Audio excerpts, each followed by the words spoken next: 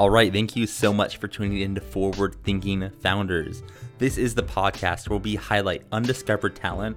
We're scanning Y Combinator, Pioneer, Product Hunt, Twitter, Indie Hackers, all these different networks to find really interesting founders and interesting projects and startups, and we feature them on the podcast before you've probably heard of any of them. And what's great about this is you get to follow along on their journey as they become more and more successful and say, I knew them when. So thank you so much for tuning in to Forward Thinking Founders, and let's get into our next founder you haven't heard of, but you will.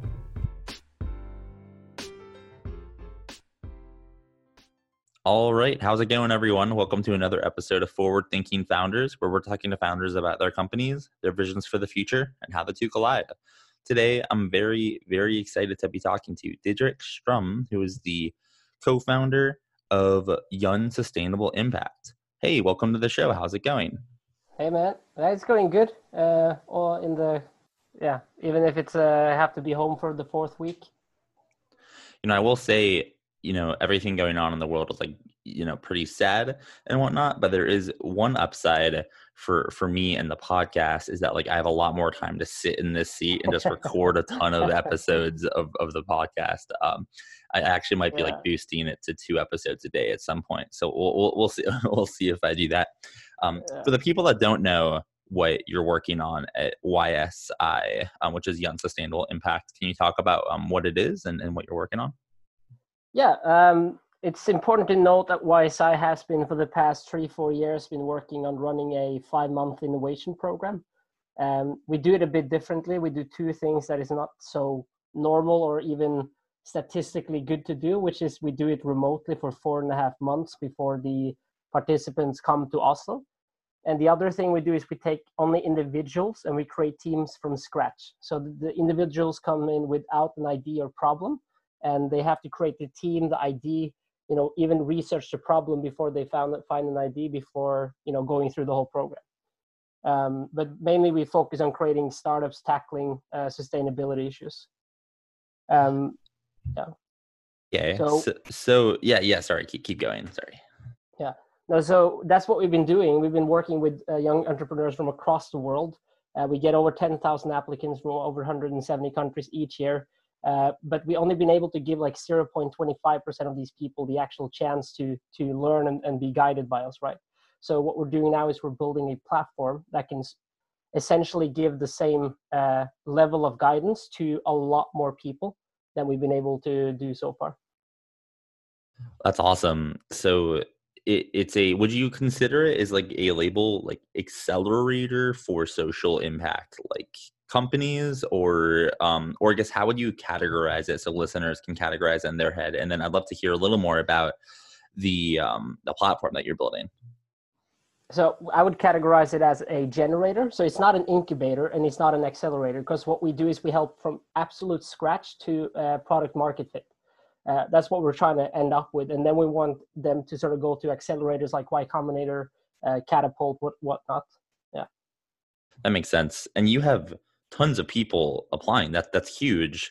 I would love to hear how do you get the word out, or how have you gotten the word out about YSI? I guess how you're doing distribution, because that's an incredible amount of applications, for such a small amount of spots. Yeah, well, it honestly started just randomly in 2017. We reached out our normal strategies, getting pages to sort of talk about us, opportunity sites, get it out to the right networks.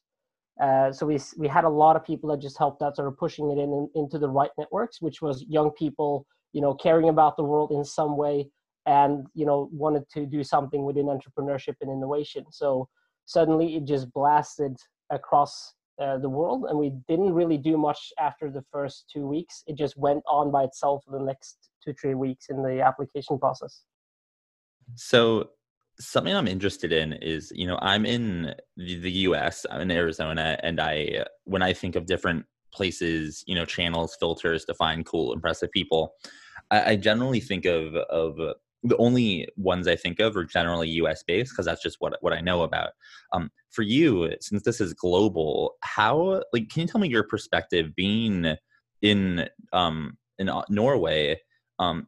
what channels did you tap into? Like when you say you spread it across the world, like what does that even mean? Like how do you know like, oh, like this organization in Europe, this one in North America? Like, can you dive into just how you view things from your perspective there? Yeah, well, I guess it's a good point. Like, I'm in Norway, and I'm equally because we have a YSI program in China, in Bangladesh, and in Singapore for Southeast Asia. So I'm much more tuned into the entrepreneurship going on in those countries, in those areas. But at the same time, in Norway, like everyone is grown up with American culture, so I got like best of both worlds. But when it comes to actually reaching out to this many people from Africa and Asia, especially, it's been more about trying a lot of different stuff. I call it like hardcore guerrilla marketing. You just try everything, and then you look at the numbers, what actually works. So which sites actually give you quality applicants, and then you just basically double down on everything that works. So when I think it's a bit about the popularity of the concept of working on these sustainable development goals, coming to Norway fully funded for 2 weeks, etc. Like any company that wants to do innovation or are doing some sort of innovation thing, and they want a lot of young people to sort of recognize them, they should just create a program like that. It costs very little comparatively, and they could get a lot of people from everywhere in the world. And that's something you need to understand. Like when you're trying to reach out to China, you don't use Facebook. When you try to reach out to Russia, you don't use Facebook, you use VK, right? VK is like the Facebook over there. There's even something called Facebook for Muslims, and there's stuff in China that you have never heard about before unless you've been checking into it. So as a digital marketer, you need to really get away from the I'm in America or I'm in Norway sort of mindset. Yeah, definitely. That makes a lot of sense. So what are some of do you like any RFPs, like requests for projects that you wish people worked on, or when you choose your cohort, the 0.25% of people for the program, do they come with ideas? Do you tell them here are the ideas, figure out what you want? Can you kind of talk about that process? So one of the criteria for getting into the program is obviously that you've done something before, right? You've not necessarily entrepreneurship, just that you've shown initiative and actually, made it successful.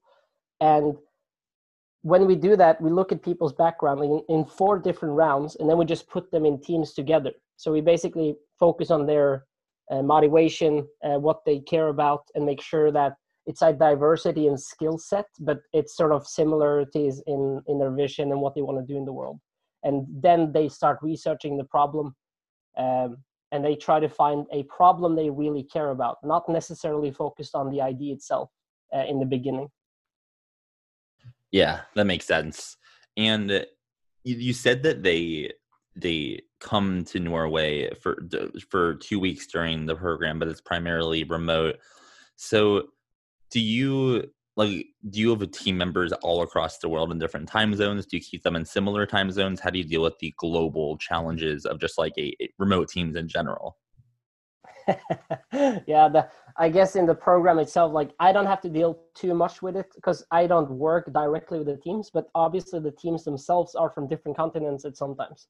We try to make them as close in time zone as possible, but to have a very good team that is sort of in the same area of interest, very difficult to keep the same. But what we do is like there's so many things. We wrote a white paper on how to work remotely for one, which we have out for free on our website. It's basically so many tips. There's so many things you have to care about. It's not only one hack to sort of work remotely. It is 55 hacks at least, and they all have to sort of be there at the same time. They can't just sometimes be there and sometimes not. Yeah, that makes sense. What would you say some of from what you've learned, some of the most important hacks are right now? The whole world is working remotely, or most of the world. Are there any tips that you could give that might be counterintuitive or not as obvious that you've learned, along the journey? I think a lot of people are focused on the tools, and yeah, the tools are important. Like how do you schedule large meetings? How do you do workshops using Zoom, breakout rooms? Like all of that is okay. But what people are not focused on is all about the team itself, right? And guessing a lot of teams experience this now, who actually cares about what they're doing or not. Like who's willing to fight for their startup, because it is a difficult time for so many startups. Looking at new opportunities and, seeing this as a chance to sort of do something differently and change things. The same has something to do with the remote work teams. Like if you don't care about what you do, there's no way you're going to make it, because you're going to have so many reasons to not do it. So that's what you got to look for. If your team members are sort of always coming up with new problems instead of saying, hey, I'm struggling with this, I think this can be a solution, then they're not worth it. Like honestly, if they're not trying to be solution oriented, working remotely, especially in these times as well, you're not going to have a good time with them working remotely. When companies, let's say someone's starting right now and they're decided to start a remote company, should you look for types of people that have already thrived in remote work, or do you look for qualities in people? If you're hiring, do you look for qualities that, like, although they haven't done remote work in the past, you feel like they will be good for remote work? Is there a balance there, or what have you found in your experience? Yeah, there's some types of people, but it's not clear enough. It's not like it's scientific yet for me. But I definitely see that if I have people that have worked remotely, it's simpler to understand. Like at least in the beginning, it's less of a storming phase to work remotely. But so yeah, I wouldn't try to give some characteristics. But obviously, people who are more open, people who have been more places, who have a very good structure to their day. And communicate very openly. Those are people that are more likely to make it in a remote work team. Yeah, definitely. That makes sense. What are there any projects that you personally, or startups or initiatives that you want to see in the sustainability space, whether it comes out of YSI, whether it's just another company? What do you want to see built in this world, in the world of sustainability? So one thing I've been always very much into is something revolving Google Analytics for the world problems. Like imagine that you can have single systems for the different, like let's say clean water and sanitation. We actually had a start of trying this in last year. They're sort of still trying, but not really making it. But sort of having a map where you can see solutions and problems, and everybody could put themselves on the map and have a communication system. It could be clean energy, it could be clean water, anything really that is problems across the world. Because one thing we need to know to be able to solve a problem is how massive is the problem, where is it, and who's working on it. And then we need to figure out, are we actually getting closer, or are we just I can give 100,000 people clean water for 50 years starting now, but it doesn't really matter in the end, because we need to know how many of the at least 600 million people that doesn't have clean water, how many of them every year are we actually getting into? So that those type of solution, collaboration platforms, etc. That's something I really want to have in the world there. And what would you say is the long-term vision for YSI? 10 years from now, 20 years from now, what do you want it to look like? And what impact do you want to have had, at the peak of its vision? Yeah, so it's definitely helping millions of people across the world to get their solution, tackling actual problems in the world, getting their solutions out there. So not in like 20 a year, but like millions. And not even that we have so much to say about it, but this is why we're creating the platform. So the digital platform we're making is basically a dynamic system that's using algorithms to be able to, first of all, give entrepreneurs the right content, not for reading and so on, but to get things done, like a lean canvas or a problem interview or something that you can use. How do you build an MVP in 4 days or 1 day? Like dynamic learning programs should be able to detect what a person that is looking to learn needs and provide that very automatically. Our question when building the platform is, how can we replicate the value people get from going Y Combinator, going to Catapult, YSI? How can we replicate that at a massive scale? So that's what we're working on now, is the scale of the whole thing. So providing a community that can help each other and using really good algorithms so that it always feels relevant. I think one of the problems now is that you get into a platform or a community and it's not really relevant. Like you just get a lot of information and you never know what to actually do. So that's what we're trying to tackle now, which we don't find. Like there's so many good learning things out there, but not the combination of dynamic algorithmic learning as well as a community that can actually be there at scale so that you can get that mentorship, that guidance, that help when you need it, etc. So that's what we're building now to provide help to millions of people, especially focusing on, you know, everyone that doesn't get into the programs across the world, focusing on them as well so they can get quality guidance. That's the goal. Yeah, that's huge. I really like that. Is that going to be under like the YSI brand? Is that going to be something totally different? Like if someone wanted to follow up on that and check it out once it's live, like where does that live in the YSI ecosystem? Yeah, so that's the whole thing is we're going to be less focused on YSI when that platform comes in. It's going to be focused on our community Earthpreneurs. So that community is like, it's anyone that didn't get into our program as well. Like we just get all of those people, like here's our Earthpreneurs community. And the idea is that literally anyone who's doing innovation programs, entrepreneurship programs can also use this platform.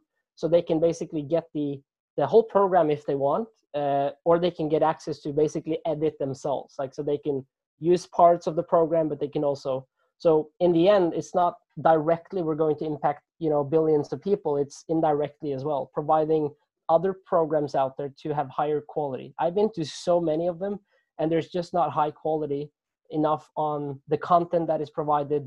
It's not dynamic enough. It's always people are trained in like 1, 2, 3, 4 steps. You know, even some people that are doing lean design thinking, they're always following the steps. They're not dynamic enough. And those are the things that we need to be, especially on programs that doesn't have a lot of money. Like some programs out there have millions of dollars they spend on sort of helping their companies. YSI, for example, have had less than, you know, maybe $200,000, $300,000 to run a 5-month program. So we are very low maintenance to actually run quality programs. So that's what we're hoping to see at a very large scale in the world. Is the dynamic data or the dynamic questions or the dynamic learnings, is that something that you're building custom? Is there softwares that allow that? And like, if it's custom, I personally haven't seen anything like that on software at scale. How do you know what to build? How do you know what features? You know, I guess that would be a huge jump for like really like humanity if we can get that software out and it was good. So I'm curious, how do you know what to build with the dynamic learning paths? So I guess I wouldn't say that I know exactly 100% what to build. What we're doing is obviously we've done a lot of research, a lot of interviews, a lot of data gathering for the past 3-4 years in the remote program. And what is different is that we've been following individuals from scratch, like literally how do you create a team from scratch even, so that we can help anyone in the stage from 0 to anywhere after into product market fit. So we see that what we have is a lot of manual triggers and actions. So you could add, like, if you're doing a certain action inside of the platform, it will come up certain suggestions, like you should do this. You can even have something we call check yourself, which is like a quiz that you can do to understand where you should work on or what you maybe have missed. So there's a lot of that going on, while the algorithms is more able to provide learning over time, so that we can understand how do we make it more and more dynamic. But there's definitely hundreds of thousands of things to learn. And it's more about the things that we can't even understand, right? I can probably put in 400 triggers per module, etc., but I wouldn't be able to do everything. So the algorithm won't work in the beginning. That's why we have a chatbot, which basically you can ask for help in terms of how do I do anything inside of the first stages of the startup career. So like, how do I do a contract? How do I do marketing, etc.? So that plus the community, like if you're stuck, you have the chatbot or you have the community. So the algorithm is something that will be useful, but it won't be perfect. I don't think it ever will. It will always sort of develop. And we're also building it from scratch. Yeah. Yeah, for sure. Yeah, that makes sense. Super exciting stuff. For my last question, what's something that the Forward Thinking Founders community can do to help you? Is there any ask that you have for any listener that can help you with what you're trying to do with your vision? definitely, like, we're very open for collaboration on the right points. And one of the things we're looking for is people who are really experts at certain things, like, for example, growth marketing, people who are experts at setting up the legal side of business, people who want to be part of building this content would be very helpful, because we're expert on some things, but there's so many things to be good at. And if people feel like they can be part of, building the content, learning things on the platform, that would be cool. All right. Well, thank you for coming on. I'm really impressed with what you're building and looking forward to seeing what you do in the next decade. So thanks again for coming on. Yeah, and thanks for having me. Okay. Thank you everyone for tuning into that episode. I hope you really enjoyed it. And luckily there's another one coming up real soon. But before then, I have a couple things to tell you. First, if you're listening to this and you think you're working on something cool or you think you're smart, hit me up on Twitter. I am at Matt_Sherman, and that is Matt with 1 T. So hit me up, shoot me a DM, and I'm happy to check out what you're working on, and maybe we can get you on the pod. But at the very least, I'm happy to give you feedback on your product or project or startup. Lastly, if you can please rate this podcast in the iTunes store, that would be awesome. I'm trying to get up in the rankings so more people can discover these awesome founders, and the only way to do that, or one of the ways to do that, is growing with rankings. So if you like what you're listening to, please just go onto the iTunes store, give it 5 stars or 4, or 3. I'm not going to tell you what to give, but just tell whatever I deserve, you should rate that. With that, I'm signing off. See you next time. Bye.